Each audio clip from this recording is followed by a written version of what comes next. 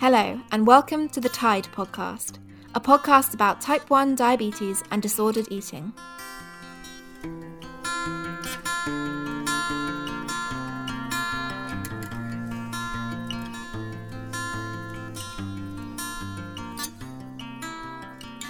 Hello, and welcome back to another episode of the Tide podcast. This week, I'm joined by Claire Pinder and Jackie Ryder, and we're going to be talking about warning signs for type 1 diabetes and disordered eating, what to look out for, and what you can do if you're worried about somebody. So can I just ask you lovely ladies to introduce yourselves, please? Perhaps, Claire, if you go first. Hi, my name's Claire Pinder and I work as a dietitian. Most of my job is with the Dorset Eating Disorders Service, but at the moment I'm working 1 day a week for the Compassion Project. Hello, I'm Jackie Ryder. I'm a diabetes specialist nurse who works at the Diabetes Centre at the Bournemouth Hospital. I work in the adult services, and most of my clinical work is around supporting people with type 1 diabetes, including self-management programmes, insulin pumps and other technologies. And for the last 18 months, I've been so privileged to be part of this Compassion Tide project, raising awareness about this poorly understood and under-recognised mental health condition. So really excited about this. Brilliant. Thank you both. And thank you for being here. Thank you for sharing your wisdom with everybody. So we'll dive right in. Warning signs. From a healthcare perspective, which is your very expert perspective, what do you look out for? What might give you an indication that somebody is struggling with their eating, potentially having disordered eating? Shall I start? Is that all right, Claire? From a diabetes perspective, I think one of the initial things might be possibly disengagement from services that they've been previously part of. And also maybe you can sense that the person is struggling a bit and maybe their glucose levels are not where they want them to be. Maybe they're really a sense of disappointment about all the effort they put into their diabetes and just not getting the results that they feel they should be getting despite their huge amount of effort. And that can lead in higher blood tests, the HbA1c and so on. Also, another big thing might be maybe not picking up their insulin prescriptions. They're not using insulin in the same way or in the same amount as perhaps you might expect. And maybe just, if they are coming to the services, just that feeling of not feeling good enough, not doing well enough, and feeling really sort of disengaged and unmotivated towards putting the effort into their diabetes. And I suppose another one might be, we might notice, that their clinical information might change, such as their weight, for example. And we get a lot of people with diabetes burnout and distress, so they might, express lots of concerns around their diabetes. I think picking up on something that you said, Jackie, I think, sort of keeping an eye out for concerns around weight and shape.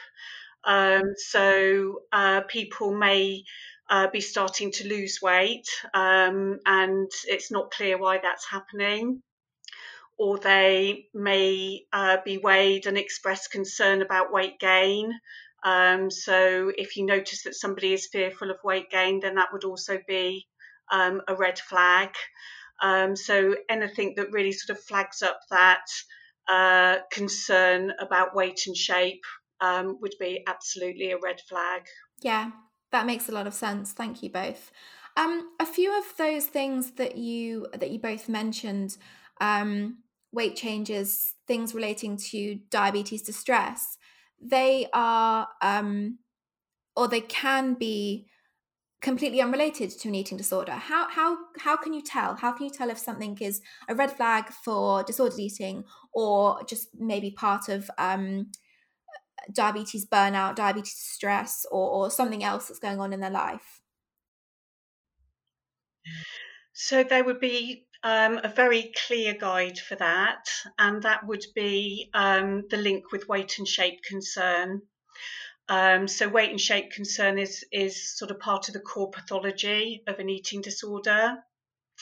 So if you do get somebody coming in who's got a high HbA1c, struggling with their diabetes distress, then it would absolutely be key to differentiate whether that's perhaps because of diabetes burnout or fear of needles or perhaps fear of hypoglycemia, or whether it is actually the weight and shape concern that is causing them to start not giving their insulin and want to lose weight. So some gentle exploration around that topic would be the key thing to be thinking about if you see these red flags. And yes, I'd echo that, Claire. And that's something we've learned as a diabetes team a lot about from our, Claire and the team at the Eating Disorders Service, because we will try and ask in a compassionate and a curious way about a bit more directly about how they feel about their weight and shape, whereas perhaps in the past, we might have, if they'd just said, "Oh, I'm fine," we might have just accepted, "Oh, you're fine then." So we've learned to sort of gently but nudge the conversation forward at a pace that the person's ready for, and it might not. That might take a few visits or several visits, but it's definitely around the weight and the shape and the body shape concerns. I think, as health professionals, we can be quite concerned about asking these questions. And I'm really interested, Jackie, in the point that you pick up that it might take, 1, 2, 3, 4 appointments. And I think that is so key that trust needs to be built.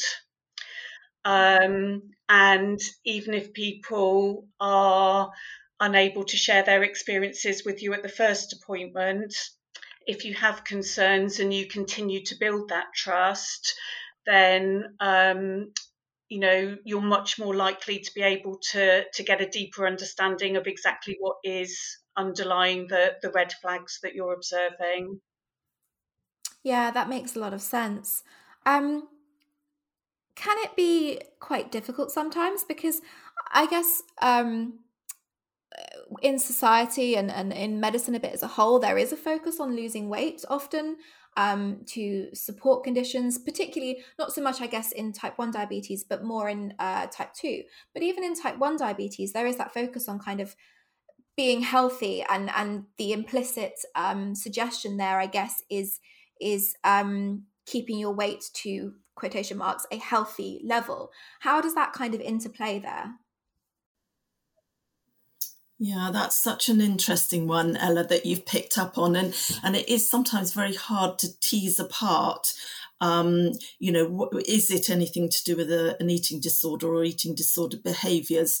And I think again, it takes time and it takes trust. It's that trusting relationship, and so that the person themselves can begin to pick up on what is causing them the distress and the behaviours that might seem comforting initially, but then as time progresses, they become they can become something that alienates them and keeps them away from their friends, and actually causes this terrible distress in their life. So it can be very difficult with the weight. I mean, in the diabetes centre, we try not to focus on weight, because some of the diabetes management these days is about eating what you want, when you want, in the amounts that you want, but just learning how to match that with the appropriate amount of insulin. So we're not saying don't have this and don't do that. But as you say, society, it's a big issue, isn't it, with weight? And obviously people with and without diabetes are both part of that. And yeah, it's difficult. Claire, do you have some other thoughts about that? I think it's been a really interesting journey for me, having previously been a dietitian who worked purely in physical health and then moving into eating disorder services. And that has been a real eye-opener to me as to how us as healthcare professionals can have a real bias towards weight and weight concern. And I think as health professionals, we need to be really careful about the language that we use when we are perhaps looking at somebody's weight in clinic. and thinking very carefully about whether we are insinuating that weight gain is automatically a problem, for example. So I think we need to be reconsidering our conversations around weight within all healthcare settings, and language is a key part of that. And I'm actually aware, I think it was only this week, actually, there was something that I read about House of Commons, the Women's Equalities Committee, and changing the perfect picture. And it's thinking about health at every size rather than this focus on BMI, which certainly when people do come to the diabetes, one of the things that they do is have blood tests and so on, but also they are weighed. And this can be really difficult and really anxiety provoking for so many people. So I think maybe we're beginning to change perhaps the focus of that on the back of some of the things that Claire's highlighted. Yeah, I think the conversation needs to be more sophisticated, and perhaps using weight as one parameter to look at the person's whole health picture. But I think because it's easy to take a weight, we get over focused on that. And we can inadvertently make judgments which can be very unhelpful for a lot of the population, but particularly for those who are vulnerable to developing an eating disorder. Yeah, I think that's exactly right. I think you've hit the nail on the head there, Claire. It's about nuance, isn't it? Absolutely. BMI is a notoriously simplistic measure, and just simply doesn't take into account all the other measures of health that are just as important. And I spoke in the last podcast about my own discomfort with being weighed, and how I will generally ask not to know the number because it puts me into a very kind of guilt related kind of headspace. And I think that's the case for a lot of people, even those without health conditions or without disordered eating. Weight is such a commodity in our society that does just cause problems across the board. I would even sort of query, hearing your experiences, Ella, is there a need to weigh at every appointment? I think it's become so much a routine thing that we do in clinic, but what is it adding to the clinical assessment? And I think, the weight information belongs to the person with diabetes, and really questioning why are we taking these measures? What is the value in taking that measure? And absolutely, there may well be value in that, but it's also thinking about, do we need to be doing this? And I think across the UK, the diabetes centres, I think we're all having a bit of a shift with the way that the consultations take place, and some of those things will include the things that we do. Do we have to do weight, and do we have to do some of these other things? And even the way the conversation goes around. Before, people say, "Oh, it was all about HbA1c," but now you might find that actually the HbA1c isn't even mentioned, because actually there's other far more important things to try and understand and get a feel for what's happening in that person's life, and allow them to tell us what the important things are, because everything else will follow if they're feeling okay with themselves and with their own feelings and emotions. Yeah, that's a really good point. And I guess allowing the person almost to, I guess, lead that contact allows them to talk about the things that are bothering them, to bring up some of these issues that we've talked about, and I guess to give you guys as healthcare professionals a better feel for if there are any of these red flags. Absolutely. Right. So we've covered the healthcare perspective. What about if you have a loved one who you're concerned about? What might the warning signs be for your child or your partner or your family member with disordered eating? I think, certain things that you might start to notice. We've been talking a lot about weight and shape. So again, you might start to notice a change in the person's attitude or behaviours around weight and shape.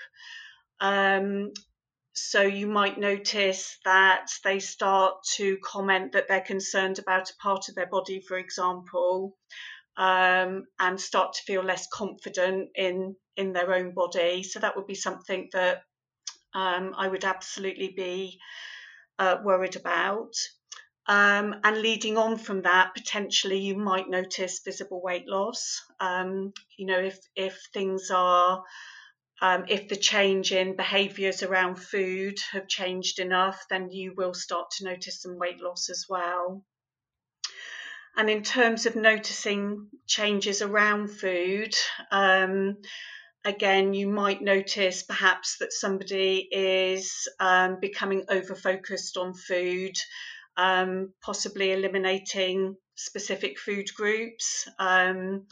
In my experience, something that is fairly common in people with type 1 diabetes who are struggling with an eating disorder is that they will have a fear around carbohydrates. So that can be particularly something that would raise a red flag for me. But there are lots of other aspects around food as well. So it might be that they're reducing the number of types of foods that they're eating. So they're showing concerns about favourite foods, not wanting to include those anymore. Or they're starting to reduce the amount of food, whereas they might have had something after a main meal, that they're starting not to do that. And particularly if people are starting to withdraw around social events that involve food. For me, that would be absolutely something to be concerned about. And the reason that would particularly concern me is that eating disorders can be very isolating, and it means that people can become cut off from normal networks. So particularly if we notice people withdrawing from social events, that would raise concern for me. Mm. Don't know what other thoughts you've got, Jackie, around that.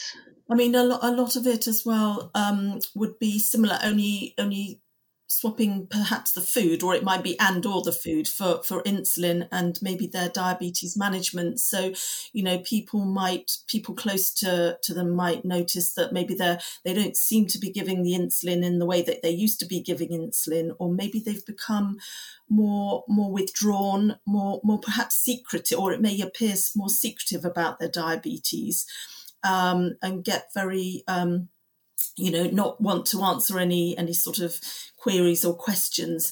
And I mean, all of these things are quite normal for a lot of people who don't have an eating disorder but have type 1 diabetes, that they want their diabetes to, it's for themselves to deal with. But I think when you notice other things that actually are out of character, they're differences in behaviour, I think that's when it is worth, broaching the subject with your loved one, your daughter, your son, your husband, friend or whoever, just to ask, in a concerned way, about, are they worried about their insulin, their weight, and how things are, because it can be, as Claire said, very, very isolating, and it often doesn't start off. It starts very slowly probably, and then it builds up, and before a person knows it, they're in a sort of cycle of not giving the insulin.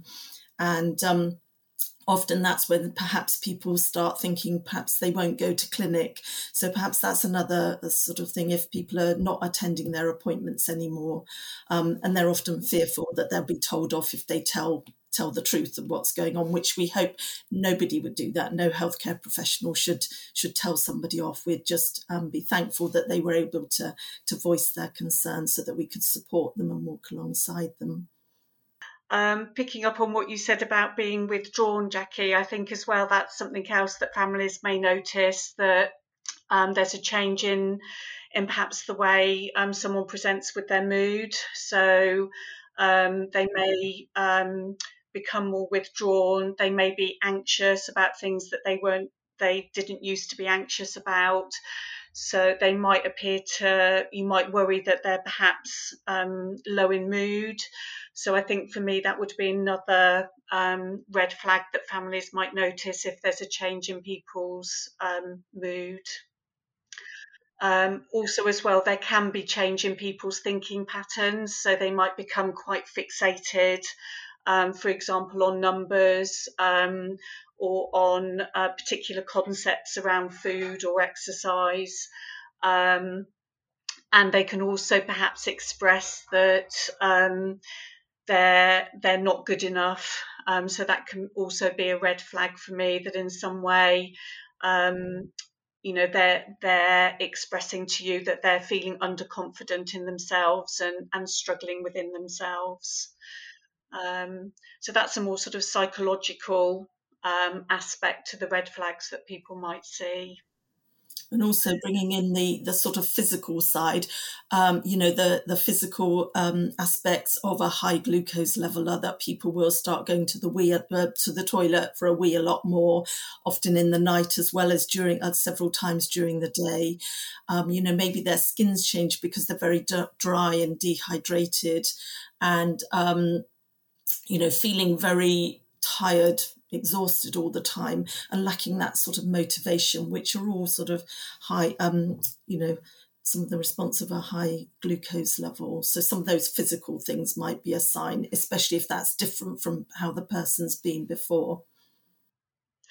And would you say, Jackie, although if people are showing distress around diabetes-related tasks, although that may not necessarily be an indicator for TIDE,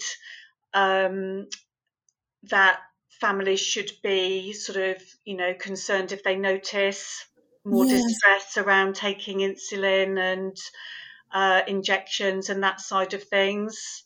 Absolutely, yes. I think that gentle concern is just so important to express, and I know that from it's probably a little bit different with the young people, the children whose parents are often doing the diabetes alongside them. But as you become a young adult, move into the adult services, sometimes it can be even more challenging to just bring up something that feels a bit uncomfortable and you don't know whether it's a problem or not. But I would honestly say that if you could, maybe you could say something like, I am a little bit worried about you. I wonder if we could talk. And if the person says, no, I don't want to, say, perhaps we could leave it for now and could we come back to it on Saturday or after school or after work, and just express that concern, but not in a way that's judgmental or critical, or it's just a gentle concern that you might then be able to express your worries. And then because often for the person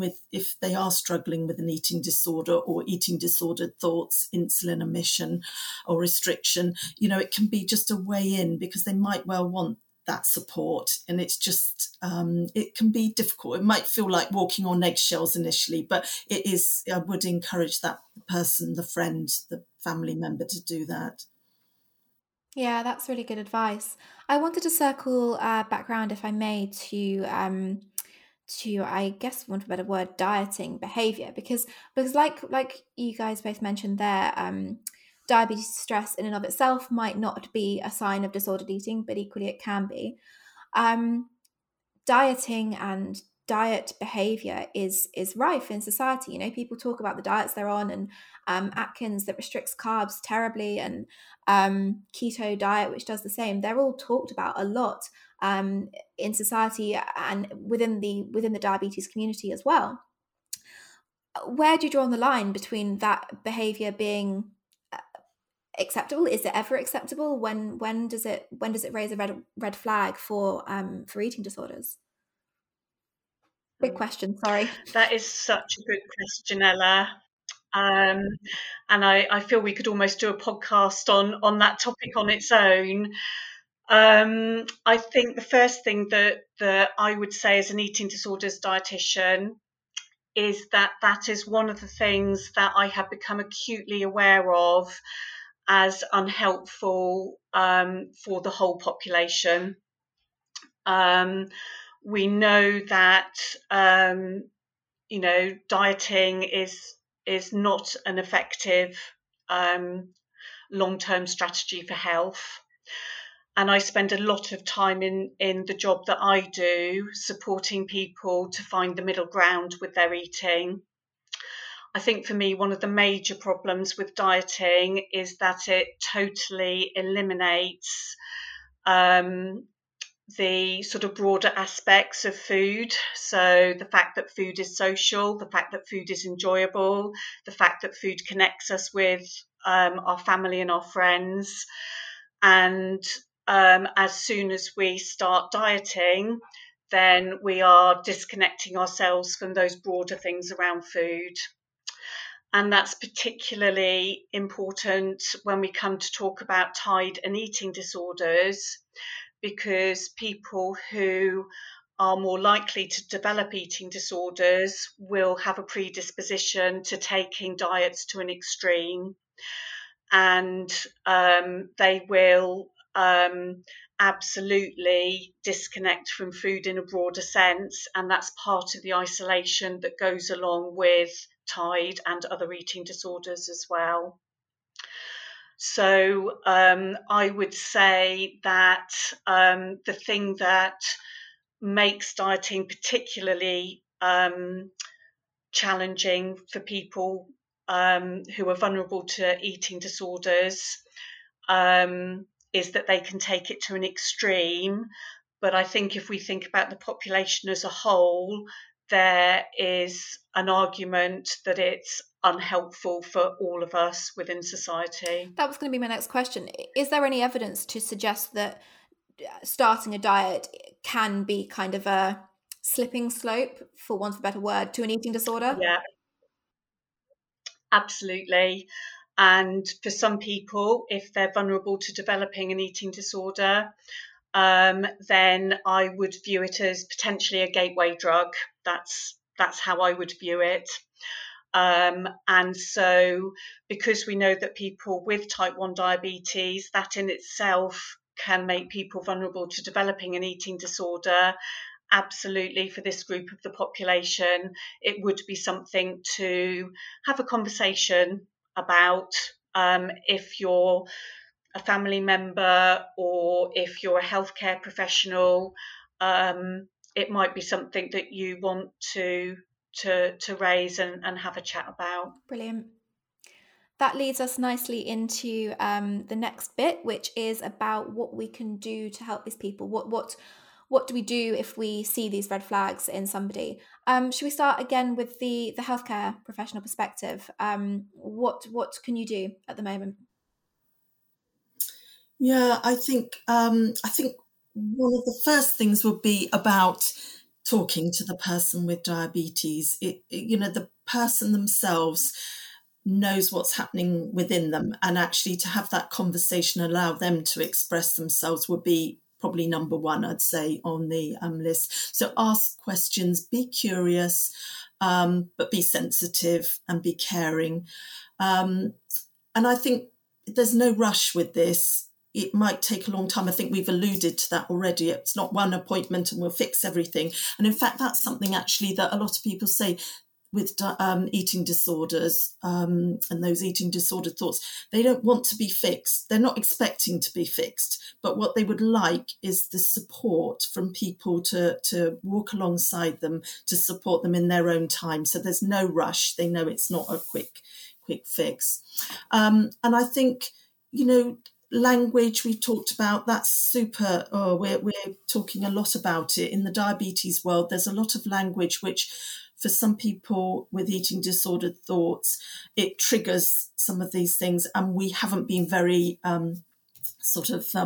we're trying to get better at it, put it that way, as healthcare professionals. And the way that we're doing that is we're having people themselves telling us what works and what doesn't work, what is helpful and what isn't helpful. So we've learned a lot from people with lived experience of diabetes and eating disordered thoughts to learn how we can support them better. And language is a big part of that. And I think one of the other things is, if you don't know what to do as a healthcare professional, please seek seek, get signposted to somebody who does. I mean, in our department, we've got a super team, a consultant who's leading this, and we've got forged great links with the eating disorders team. But even if you weren't in a diabetes centre who had links with an eating disorder team, you can contact maybe us, for example, or, contact your local eating disorders team, because we should be working together for the whole benefit of the whole person. I think the other thing that sort of strikes me when you're talking, Jackie, is about the walking alongside. And I think it can absolutely feel, as a healthcare professional, we can all be drawn in by the righting reflex. And, as healthcare professionals, we automatically want to solve everything here and now. And I think one of the main things that we've come to learn through the Compassion Project is that we need to resist that righting reflex, and we need to be prepared to work with the person and not try and pull them along into a place where they're not yet ready to be. I think that does have to be balanced against safety. And, if you find somebody has high ketones, for example, then it might feel very difficult for us as healthcare professionals to sit alongside that and know what to do about that. And I think that will be discussed a lot more in the next podcast. But I think something that we've learned is that even taking a small step to keep that person safe in that moment might be something that we need to be thinking about. So helping them to take just a very small dose of insulin to keep them safe, but certainly not pushing to perhaps get them to take the normal amount of insulin that we might recommend under those circumstances. Yeah, that's a really good point, Claire. And I think, it's also one of the things where, as healthcare professionals, we don't always have to focus on the numbers. It's talking to the patient, notice the changes and the huge amount of effort that a person puts into their diabetes, rather than just always focusing on numbers of blood pressure and weight and blood tests and so on, can be really helpful. And I think Claire's righting reflex, that's just such an interesting one, because especially as a nurse, I think most of us went into nursing thinking we can make people better. And it's been a huge learning curve to think, you can't make people better without them wanting to be better, but you can support them on their journey to get to that place. So that's been a huge learning curve for us.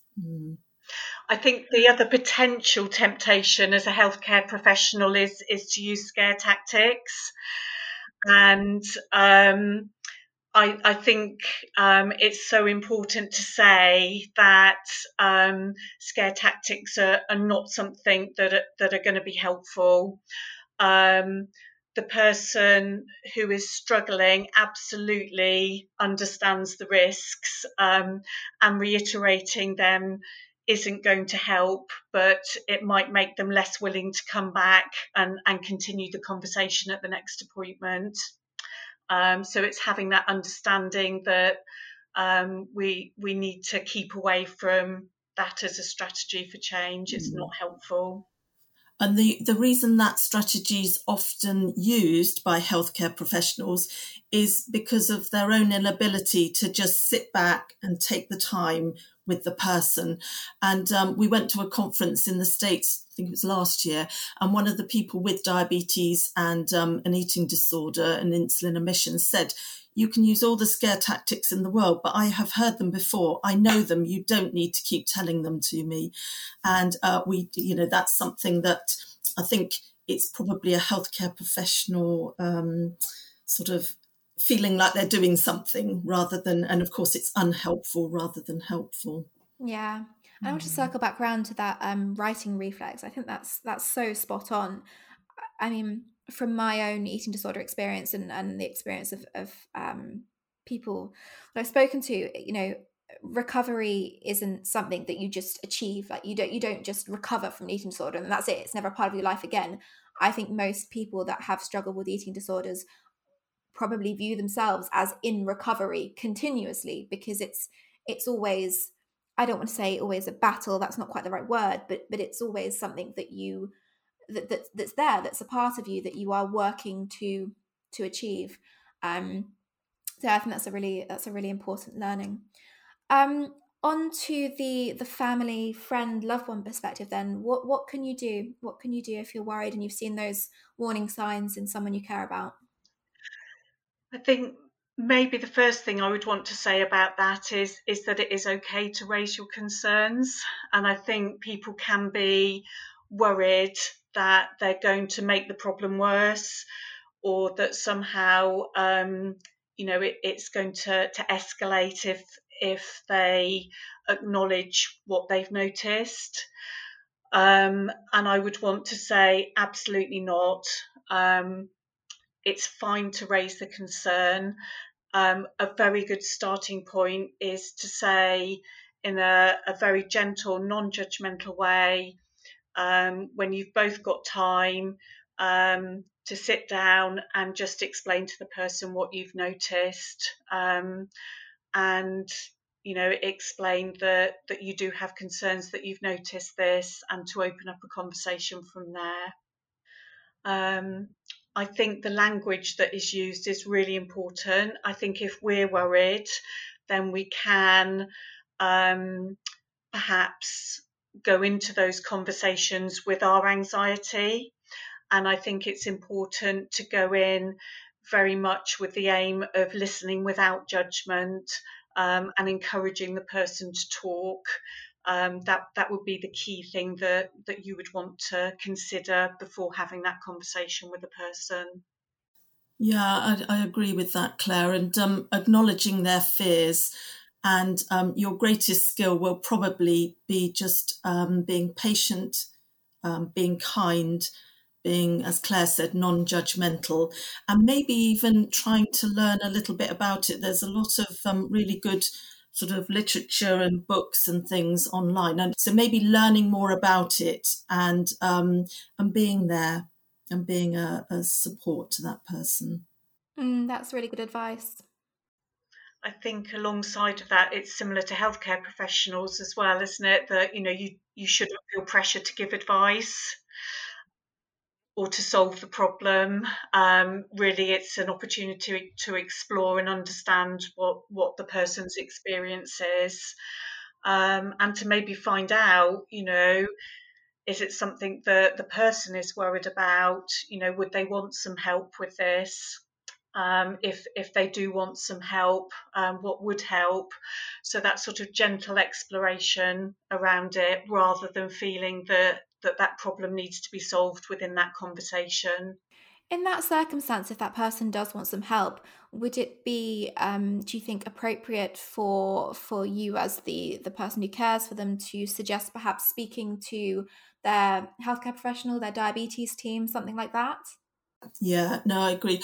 And I think sometimes, we have had phone calls to the department from worried parents about maybe a daughter or a son who's maybe 20 or 30 or 40 even. And of course, there's a difficult thing with confidentiality.